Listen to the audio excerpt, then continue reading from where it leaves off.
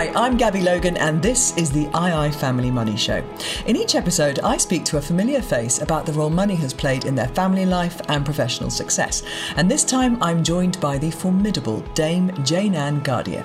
Widely regarded as one of Britain's most successful bankers, Dame Jayne-Anne helped Sir Richard Branson set up Virgin Money and as CEO steered the company through takeovers, a stock market float and eventual sale. She currently chairs the HMRC board and in 2020 launched Snoop, a money management app designed to help people become savvier with their spending and saving. Until last year, she was the government's Women in Finance champion and was made Dame in the 2019 honours list. She met her husband Ashok during Freshers' Week at university and the couple have a 20-year-old daughter together. In our interview, Dame Jayne-Anne tells me how she didn't plan to have a career in finance when she was starting out, why she's always tried to make a positive difference whenever she's made big decisions in her working life, and why her mum took charge of her family's money when she was a child. Dame Jayne-Anne Gadhia, it is really lovely to meet you and I'm so looking forward to chatting with you. But what do I call you? Are we going to be formal? Is it Dame or can I call you Jayne-Anne? Jayne-Anne, please. Please. Jayne-Anne. Absolutely. I'm sure there are occasions where it's more appropriate to use Dame and I hope you do use that, where possible. It's more in writing than in words, if you see what I mean. So, yeah, I've got business cards that say Dame Jayne-Anne Gadhia on it, but I still have to look at them twice to make sure that it's really me. Well, definitely Jayne-Anne, thank you. Well, Jayne-Anne, it is lovely to meet you and to chat on the Family Money Show. And the title, obviously, is really what it's all about. We want to know kind of where your education in terms of money kind of came from, what your family examples were like, So let's go back to when you were a child and how money was talked about in the home and were you aware of, things like bills and mortgages and did your parents take out pensions? Was there a conversation about money? Yeah, money was always short. So, as you asked me to go back there, I can always remember my mum worrying about money. I don't remember my dad talking about it, interestingly. Always my mum. And as I just say that, even today, all around the world, you hear that women are often the keepers of the household purse, if you like. That was definitely the case in my childhood. And she was always concerned about money, both because of her own childhood, which had been quite poor, and also because, of wanting to live a good life, or at least to live a life without debt, which is what my parents were always very keen to do as I was growing up. And I remember being quite young and we were going on holiday and we used to go to a caravan down in South Wales. And for the year before, I'd always be saving up my pocket money, which I had, I can't remember how much, but a few pence a week. And I remember do you remember those whiskey bottles and they had dimples in them with a net around them? You're probably not old enough to remember those. No, I do, yeah. And I remember my dad giving me one of those. I used to push pennies in and I remember having £8 to go to spend on holiday and feeling that I was absolutely rich, counting it out. So, so money was tight and I was very well aware of the worth of it. They sound like they were good, though, at kind of making you realise, the value of things and, how important it was to save and to make sure you've got money to pay the bills. So that, that they're all good lessons, aren't they? Did they have investments? Did they talk about that? Or was there not enough to invest? There was definitely not enough to invest. I remember, sadly, both my mum and dad died back in 2016 within a few weeks of each other.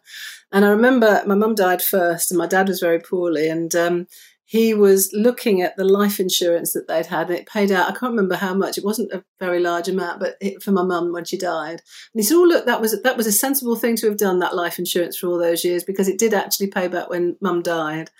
And I was quite surprised, that was one of the things that he'd looked at that particular point in time. So they had a small amount of savings. They left £20,000 in total after, a long life. So it wasn't enough to invest, but certainly something that they were aware of and that they were looking after all the time. What you do remind me of, which is very much a generational thing, is I remember as I was growing up, my mum saying to me, goodness me, you spend or you want to spend more money than I ever do, or you want nicer things than I did. You'll have to marry somebody that's wealthy enough for you to be able to do that. As I was thinking about this show, I remembered those words. And I definitely remember, even as a child, thinking, no, I'm going to do that for myself. And you see that generational change. Yeah. That, perhaps was more impactful on me than I'd realised. Yeah, well, I suppose she was only going on the examples that she'd had before. Exactly. And you were certainly not somebody that was going to sit around and wait for somebody else to provide for you, obviously. You did a history degree, Yeah. and then went into accountancy. So you obviously were kind of wanting to, better yourself, go to university, make a life yourself, but you didn't go down the route of doing kind of, any kind of financial degree or economics or something like that, which perhaps when I was looking into what you'd done in life, I thought maybe you'd have gone down that route. So were you following a passion when it came to history, or were you thinking about a career afterwards? No, I mean, again, if I think about my background, nobody in my family had ever been to university. And I think my parents were... They call us, I'm the same, Jayne-Anne, they call us pioneers, because I used to be the Chancellor of Leeds Trinity University, which has a very high percentage of pioneers. 94% of its intake at one point was pioneers. Yeah. It is great, isn't it? And but I think, I don't know if it was the same for you then, but I realise now that, of course, we didn't really know what that sort of future was like then. So there was a sort of, my parents really, struggled for me to have a good education. And at the end of that good education, sort of university was the thing that was held up as a good thing to do. But I don't remember talking to my parents about a career or what to do next. Do you know what I mean? It wasn't a plan. Yeah. And so I think I happened to be good at, I've always liked stories, and history was part of that, I suppose. I did English history and French A-levels. And I mainly liked the stories in all of them. And I think that, I just followed that particular passion with no idea where it would lead. And then for me, having left London University with a history degree, I was about to marry an Indian man, who is still my husband, I should point out. And, we needed money. And so I was on the university milk round, interested in how I might actually earn some money. And accountancy was just one of those things that I fell into by accident and didn't enjoy it particularly. So I didn't ever have any ambition to either make money or have a financial career. It sort of happened to me. It was a secure place, though, I guess, accountancy, wasn't it? It's a steady eddy in that respect. You go into something that you kind of almost guaranteed that you can have some kind of career, but you didn't just stay on that treadmill, if you like. You then decided banking was the way forwards for you. And obviously we know the incredible things you've done in banking. So tell me how that move happened and what drew you into a different financial sector. Well, I mean, when I tell these stories, I have to apologise to everybody that it is all a sort of collection of accidents along the way. So, as so many great careers are. Well, and I think sometimes, if you open yourself up to life and let things happen, good things perhaps do happen. If I knew everything I know now and started out again, would I do the same thing? Who knows? But anyway, I started off, as you say, in accountancy because it was a good place to start. It paid, I remember ever so clearly, £4,250 a year when I started, which does make me seem like a relic, but it was back in the 80s. I was introduced to a world that had never seen before, which was the business world, because I joined what was then Ernst & Whinney, now EY, and as an auditor, which meant I went to see all sorts of other businesses. And the thing that I discovered, and I think this is partly to do with, liking stories, was that I didn't really like the numbers, but I liked the people. And I'd spend an awful lot of time what we now call networking, although I didn't realise that's what I was doing at the time. Chatting to people about their lives and their work, and I really enjoyed that. And thinking in the end, how did numbers help to tell a story, I think, is something that I've always been really interested in. How did I become a banker? Well, I sort of followed the accident of my career continually throughout those years. I qualified as an accountant, went to what is now called Aviva, which was a big client of EY's at the time. Joined there as an accountant. Was discovered to be quite a good project manager, which is probably, if I'm good at anything, that's the thing that would define me. I think I can, take a complicated box of problems and sort them out into some sort of order. And as a consequence, Norwich Union asked me to do that. It was quite successful. And then they said to me, right, we would like you now to decide what it is you'd like to do next. You can be really creative and tell us where you think you would like to take the business next. And I had no idea. And by complete accident, I met someone who had just the week before met Richard Branson. And we were chatting about how exciting it would be to work for Richard Branson. And he came up with the idea of launching a financial services business with what was then Norwich Union. And that became an investment business, actually, rather than a bank, called Virgin Direct. And it was a super exciting time. Again, it was all, for me, the excitement wasn't really about the numbers. It was about the people and the adventure that we could have in setting up the business and how we could help customers to have things that they'd never had before. It was. And how involved was Richard Branson at that time, and how involved were you with him? Well, he was very much involved in the sort of creative thought, if that's the right way of putting it, but not in running the business day to day. So was he the big kind of picture? Did he have definitely the big good strategy and very much the sort of customer conscience? So I remember ever so clearly, as we were thinking about, we launched a product which was really a precursor of what is today known as an ISA. It was called a personal equity plan then, or a PEP. And what that did was it enabled people with much smaller amounts of money available for investment to invest, and over the telephone rather than having to go in to see an advisor, and do it quite in a straightforward and simple manner. And it's hard to remember that hadn't happened before. It was quite groundbreaking to enable people to invest in that way. Just to put it into a historical context, had things changed in the law? What do you think what was the climate of investment like, or what was happening politically that was allowing this kind of shift in the way people were investing to happen? Two things, I think, perhaps three things that I would say. It's a really good point that I haven't thought of for years. I think, first of all, the government were wanting to encourage people more broadly to save. And so they were thinking of tax advantageous schemes in order to help that. So if, like with an ISA today, if you were to invest in a personal equities plan, you could do that with your gains and your income being tax-free. And that was something that was really appealing to people. And I couldn't tell you it was brand new, but it was certainly heightened, and the government were supporting that sort of advertisement, really, of it's a good way to save. So that was the first thing. The second thing was that Direct Line had launched their telephone car insurance. Mm-hmm.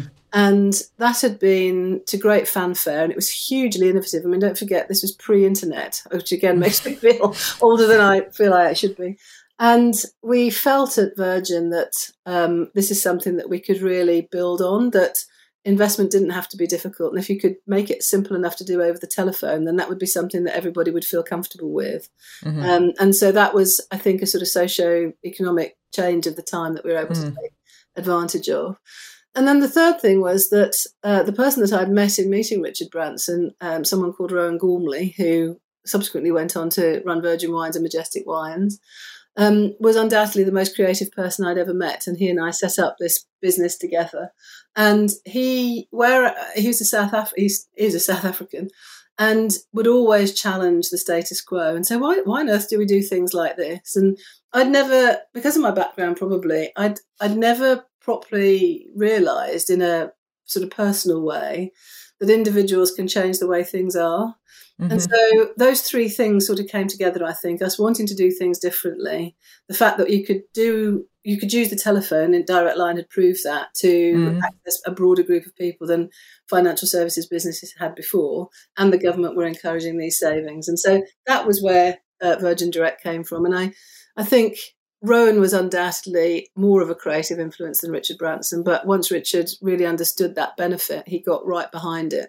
And I remember in particular, his interventions were always about pricing. Let's do this as cheaply, really, as we can for the customer. Let's give the customer a really great deal. And so it was a very, from a business point of view, a very sort of deep change to find. A massive shift, yeah. A really big shift. And you were at the vanguard of that, which now, especially for an audience listening to this, a younger audience, it's so easy, as you say there, to forget that that's not the way things have always been. We're talking now on a platform that is Interactive Investor, that is, you can go on an app and make investments and do, and sort your financial future out, or you're planning for your financial future through that kind of medium. You don't even have to speak to anybody if you don't want to.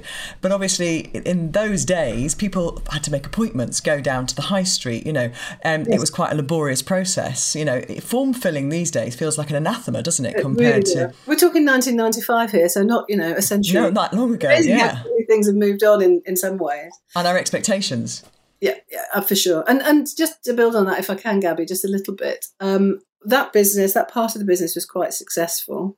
And then we launched a partnership which enabled us to offer mortgages to people. And the mortgage that we offered was called the Virgin One account. And the thing that I think, if I look back over my career, the biggest change we made actually probably wasn't the one we've just described. We looked at the Virgin One account, we looked at the mortgage market, and at that time, mortgage interest was calculated on a monthly basis, not on a daily basis. So you'd have your outstanding mortgage balance for the month, let's say it was £100,000, you'd pay interest on £100,000 for each of 30 days, if you see what I mean. Mm-hmm. You weren't allowed to reduce the balance largely during that month. And we said we thought that was unfair for customers and that we would only calculate mortgage interest on a daily basis. So if customers started to pay off their mortgage, they'd get correspondingly a lesser interest. The benefit would be immediate. Exactly. Oh, yeah, absolutely. Mm-hmm. And now it's unheard of for any mortgage not to be paid on a daily basis. And I think... Revolutionary. Well, the thing I'm really pleased about with that, and I mean, we probably didn't anticipate it at the time, but it must have saved mortgage payers in the UK hundreds of millions of pounds since we launched the Virgin One account. So I feel quite good about that. That's what moved me into banking, really. It's the excitement of these changes that moves things forward, I think, rather than banking in itself.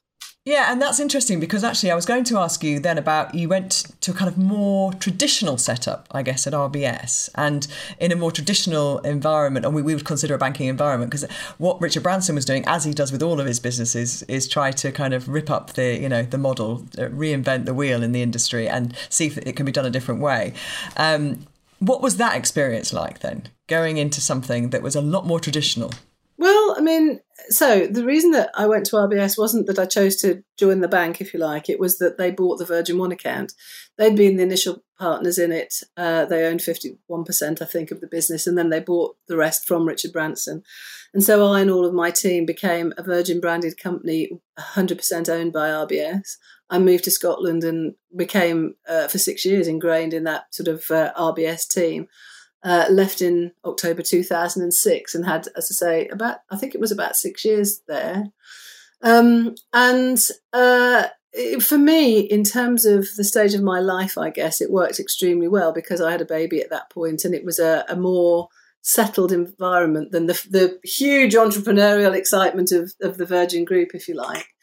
But I learned a lot. It was equally exciting, much more difficult.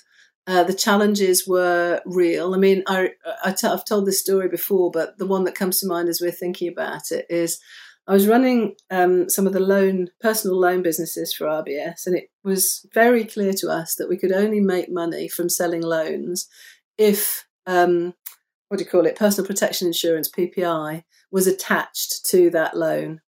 And I remember going to see somebody extremely senior at the bank and saying, this can't be right, this isn't sustainable. I mean, I genuinely promise you, I absolutely did it before the crisis happened. And this person saying to me, well, we all know that it's wrong, but we can't be the first bank to pull away from it because it'll affect our share price. And it was a real dawning for me that the way in which products and the consumer were thought about in some of these listed businesses wasn't driven by customer benefit. It was definitely driven by what was perceived to be shareholder benefit. Of course, it turned out to be a disaster for shareholders in the end. And I think it was that made me realise, goodness, we've got to do something that means that we can make a positive difference to the world, not just look at the share price. And that's always been very important for me. Before we move on to you going back into the slightly more entrepreneurial kind of world of Virgin, you mentioned there you had a baby, and you've got one daughter. That's right, yeah. Yeah. How did becoming a mum change your working mindset? Because you left it a little bit later, didn't you, to start your family? I think Too late. That you said you wish in a way you'd kind of got on with it a bit sooner. And it's probably easier for me to answer the question now that my daughter's nearly 20 than it would have been when she was 12, if you know what I mean, because she groans every time I say this, as well, a number of your listeners, but I definitely make the point to her that for me, when I look back over my life, the most important thing is undoubtedly family. I've had a wonderful work life, but, it has been at the cost of family in some ways. I was, because we're doing some renovations in our house, I opened a box over the weekend which had some of my parents' old papers in them. And one of them was a press cutting of the notification that they'd put in a local paper of the birth of my daughter. And it said, first grandchild of Gwen and Jeff. And it made me cry at the weekend because, of course, she was their only grandchild. Mm-hmm. And that was really a sacrifice that came because of my commitment to work. And, I think that it's really important that as human beings, men and women, we try and get what we've always referred to as work-life balance really right. And so I do say to my daughter, think about it, as you move forward, it's great that you're having this education. You've got all the world ahead of you, and, you've got a much more equal opportunity that lies ahead of you, but don't sacrifice the really brilliant things in life, which in my mind are having a family, looking after a family. And I'm guessing, Jayne-Anne, that at that point, when you were working out when was the right time to have a family, a lot of your male colleagues of a similar age were probably popping children out left, right and centre. Sure. Yes, absolutely right, of course. And so we didn't start even trying to have a family till I was 35. And our daughter arrived when I was 41 after 9 miscarriages, 6 bouts of IVF, had 6 bouts of IVF after she arrived and still no other child. And so, you do, I think, put yourself through a lot of challenges as a woman at work, unless you get your priorities. Is it better? Do you think the environment that you see now, is it better? I hope it's better. I mean, I think, it's interesting. I talk to some of my daughter's friends who are 20, and they talk about, maybe we should freeze our eggs. And this isn't a conversation that I've enlisted, I've encouraged.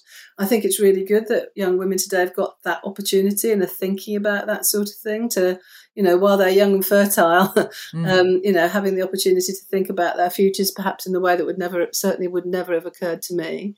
I think that the reason that it's slightly better is that we have the conversation, we've got the role models, we've got the experience, and I think both male and female bosses at work are much more immediately open to being supportive of maternity leave and all of that involves. I'm not sure that the emotional journey of being a mum and being at work will ever change. No.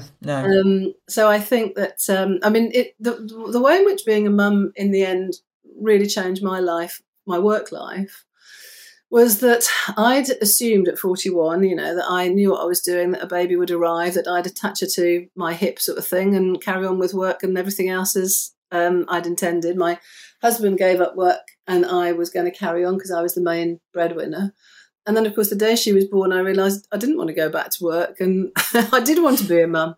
And I remember, because we'd made all of those commitments, which made that impossible. And I remember when I did go back to work after a ridiculously short period of time of 10 weeks or something, I remember doing a sort of stand-up at work at Virgin, and saying, I was obviously, still full of hormones and emotions, but as I repeat this story, I can tell you, and saying to people, do you know, I don't want to come back to work just to make profit for somebody else or just to, get processes right. If I'm going to have to give up time with my child, I really want to try and make a difference. And when I'd finished speaking and I looked up, because I'd obviously internalised all of this, even as I think about it, there were people in the room all in tears, and I thought, you know what, this isn't just me. No. This is how everyone feels about having to juggle work and family. And I think I think the practical side of things are definitely better. And I think, there's still an emotional challenge for us all, probably. Some people do it better than I did. So just going back to you leaving RBS and going back into the Virgin family, I guess culture was really important in terms of your decision-making at that point. And I presume you could have gone to many different places to work. You could have done lots of different things and people were wanting you. So how do you, when you're faced with choices like that, what was the driver, the main motivator? Well, I don't know whether people wanted me or not, but the good thing was Richard Branson did. Well, he's the driver then. He's the motivator. There's something about him that lured you back. Well, so what had happened was when RBS had bought the Virgin One account, this mortgage business, Richard had written to me, and I really regret I can't find the letter because it would have been a really good one to have kept. But a handwritten letter, and he said, I'm quite worried about selling you and the team to RBS. If ever you decide you don't like corporate life, give me a ring because we'd love to have you back. Right. And that was literally when we were celebrating the fact that we'd sold the business to a big corporate. And I thought, that's really nice, Richard, but I'm sure that won't ever be necessary. Turned out that he had a crystal ball. And by 2000, so this was 6 years later, and I'd kept vaguely in touch with the Virgin guys and Richard, but not, tightly in touch. But definitely culture was changing at RBS. It had been super successful. It had acquired the NatWest Bank. And, there were all sorts of business cases. Harvard did a review of RBS saying that it was the best bank in the world. In fact, at one point, I think it was the biggest bank in the world. And all of that success created an environment that was hubristic at best, probably, and probably just a little bit gung-ho at worst. Mm. And two members of my team who'd been with me at Virgin and funny enough are still with me at Snoop, but nevertheless, the two of them, Dave and Paul, walked into my room at RBS one Thursday morning and said, haven't you had enough of this? Because we all have. You remember Richard wrote that letter saying, come back if you don't like corporate life, why don't you give him a ring? And I rang him on the Thursday afternoon and he'd asked me to go to London to see some of the team on the Tuesday. And by the end of the following week, it was agreed that, we'd had to manage the legals and everything, but let's go back. And so there wasn't that sort of choice in the sense. It was simply following up on a promise that had been made several years earlier. And it just felt so right. What I love about your story, though, as you said at the very beginning, there wasn't really a plan to head up a revolutionary bank or to be part of one of the biggest banks in the world. It was about people. It was about understanding relationships and being, kind of conscious of what the customer wanted and putting that to the forefront of your thinking. But also, it seems, aligning yourself or not being afraid to say this person's brilliant, he's creative, I really want to be around and be in his environment, and the things that I can offer them, perhaps they haven't got in their skill set, which you clearly complemented each other very well. What is it about Richard Branson, if you could kind of distill it down, to anybody listening who's not met him, doesn't know him as well as you do, what is it about him that has allowed him to do this from the very beginning of his life, really, first of all with the record industry, and through whether it's travel, planes, trains, space travel. What is it about him? Well, I think what he would say is he wrote a book and the title of it was Screw It, Let's Do It. I don't know if you've come across that. And in the Virgin group, we actually had notepads with that written on it. And I think that, I don't know whether you'd actually say that's his mantra for business life, but it certainly felt like it to us, let's just do it. So he's definitely a risk taker. And you saw that particularly when he was younger in his personal life, obviously. And I think that what I've found as I've got older is taking appropriate risk, particularly in a bank, but taking business risk is really important. You can really push the boundaries to do new things, to be creative, to offer customers better things. But you've always got the establishment detractors. And I think that is the limitation of business. As an entrepreneur, I think you're pushing against established ways of thinking. I think as a woman, I'm afraid in particular, I used not to like to think this was true, but in hindsight, I think it is and continues to be. I think it's even harder to stand against the norm. I think, you can people put you down a lot. I found that. And I think that because Richard has been so successful, people have found, you know that he gets criticised actually himself for all of this. But his success speaks for itself, and his ability to front that success in a dramatic, extrovert, PR sensitive sort of way has helped him enormously. Not very few people have that, I think. And so from my perspective, I think I learned to be a sort of similar character in terms of pushing the boundaries. Did you become more risky? Were you ever more risk averse? And did he kind of release that in you? Yeah, oh, definitely. I mean, I think if I look at my time at Virgin Money as a banker, I'd say the thing I regret most is that I don't think I took enough risk in the bank. So I think I was very mindful of it being a very safe bank. We bought Northern Rock, and so, and I'd been at RBS, so both of those things tend to affect the way in which you think about things. So the bank itself was always very low risk. But what I mean by risk is, take on different people and try different things, and don't be afraid to fail. And, do make audacious takeover bids if you can afford to do it, and tell your story with excitement and pride and confidence. All of those things are actually not that normal when you go to an established corporate that's listed on the FTSE 100. And what about your personal investments over the years? Would they look, if I looked at those, would they look quite risky, or are they quite safe? They're quite safe too, although, I don't think about that very much. So who does it? Is it you or your husband? My husband, really. Right.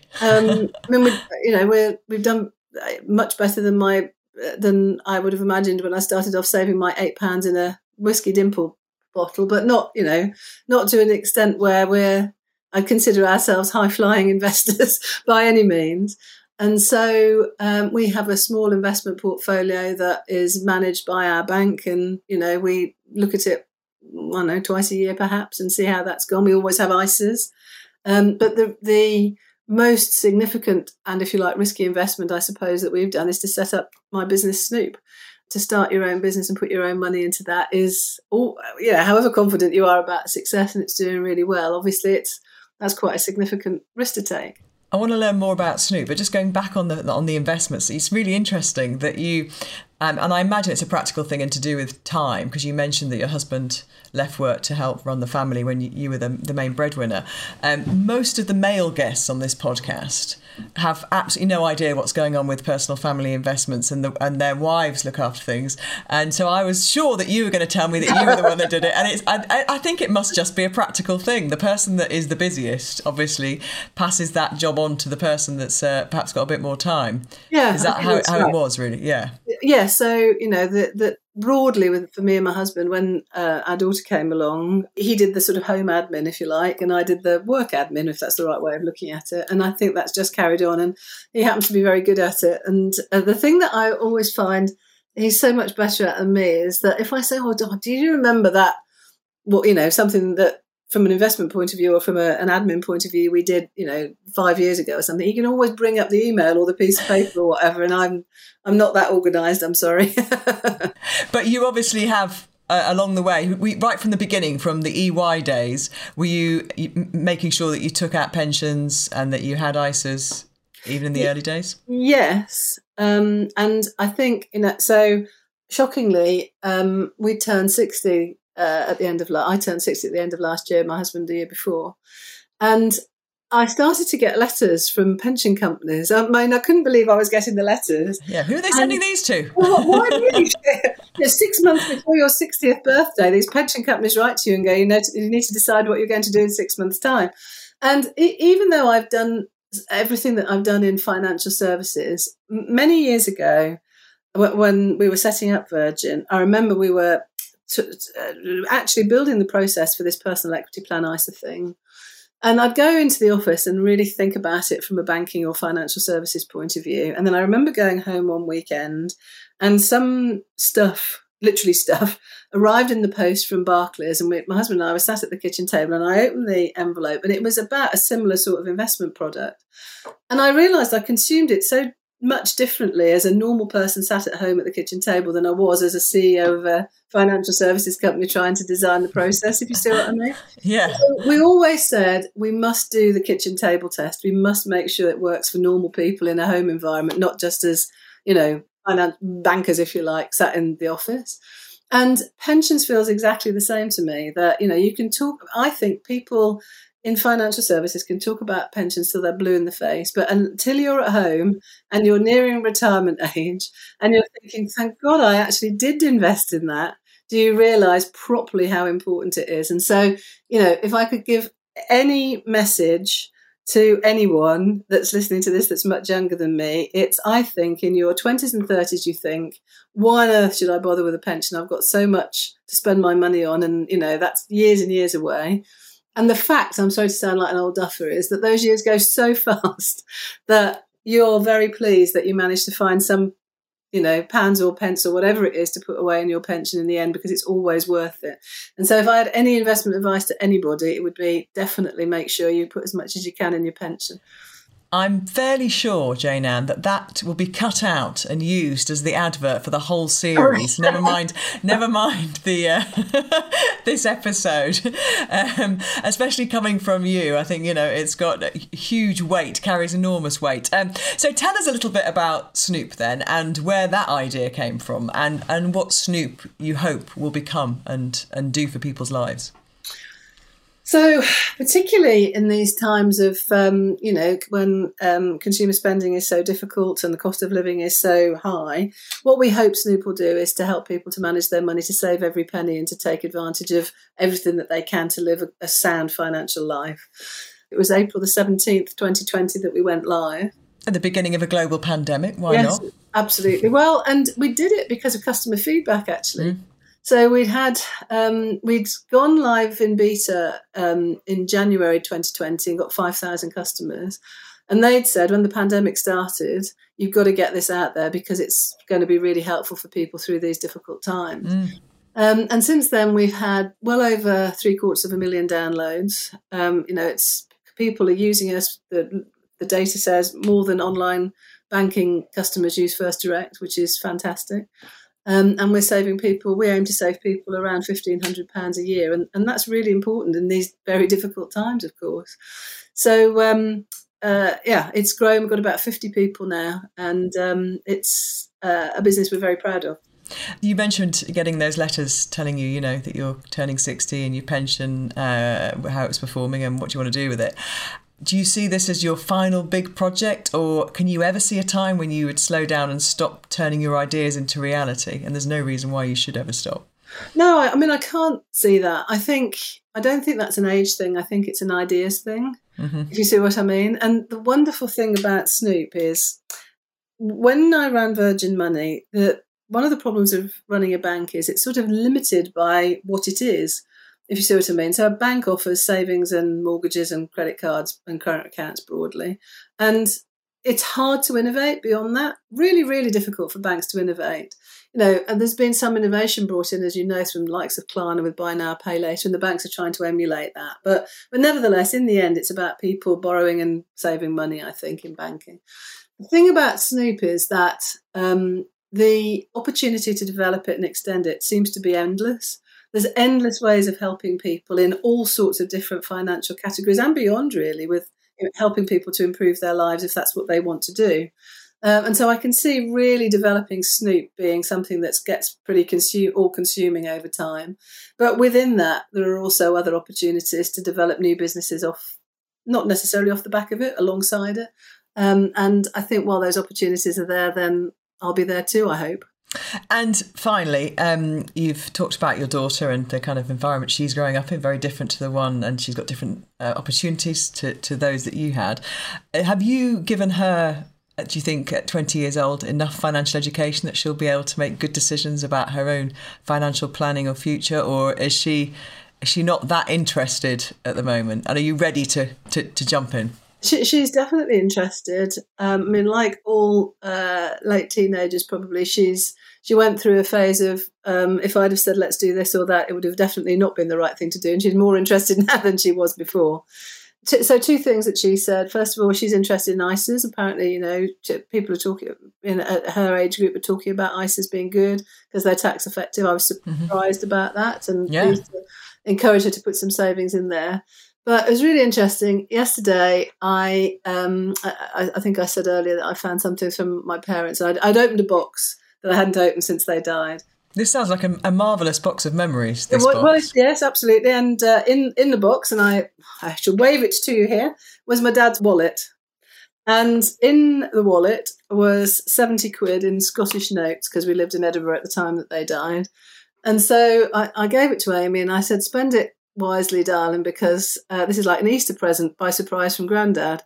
And she said, I'm going to put it in my nationwide savings account. And it did just strike me as, I think if 70 quid had come my way when I was 19 by surprise, I think I'd have thought about going to the pub or something. Yeah. I didn't say it to her at the time, but I was quite impressed that she said, I'm going to put it in my savings account. Maybe if I'd have given her 20 quid or something, she'd have gone down the pub. But I think because it came from Grandad, she wants to keep it for a longer time. Thanks for listening. If you've got time, please like and follow the II Family Money Show and leave us a review or rating in your podcast app. You can find loads of ideas on how to plan for you and your family's financial future at ii.co.uk. I'll see you next time.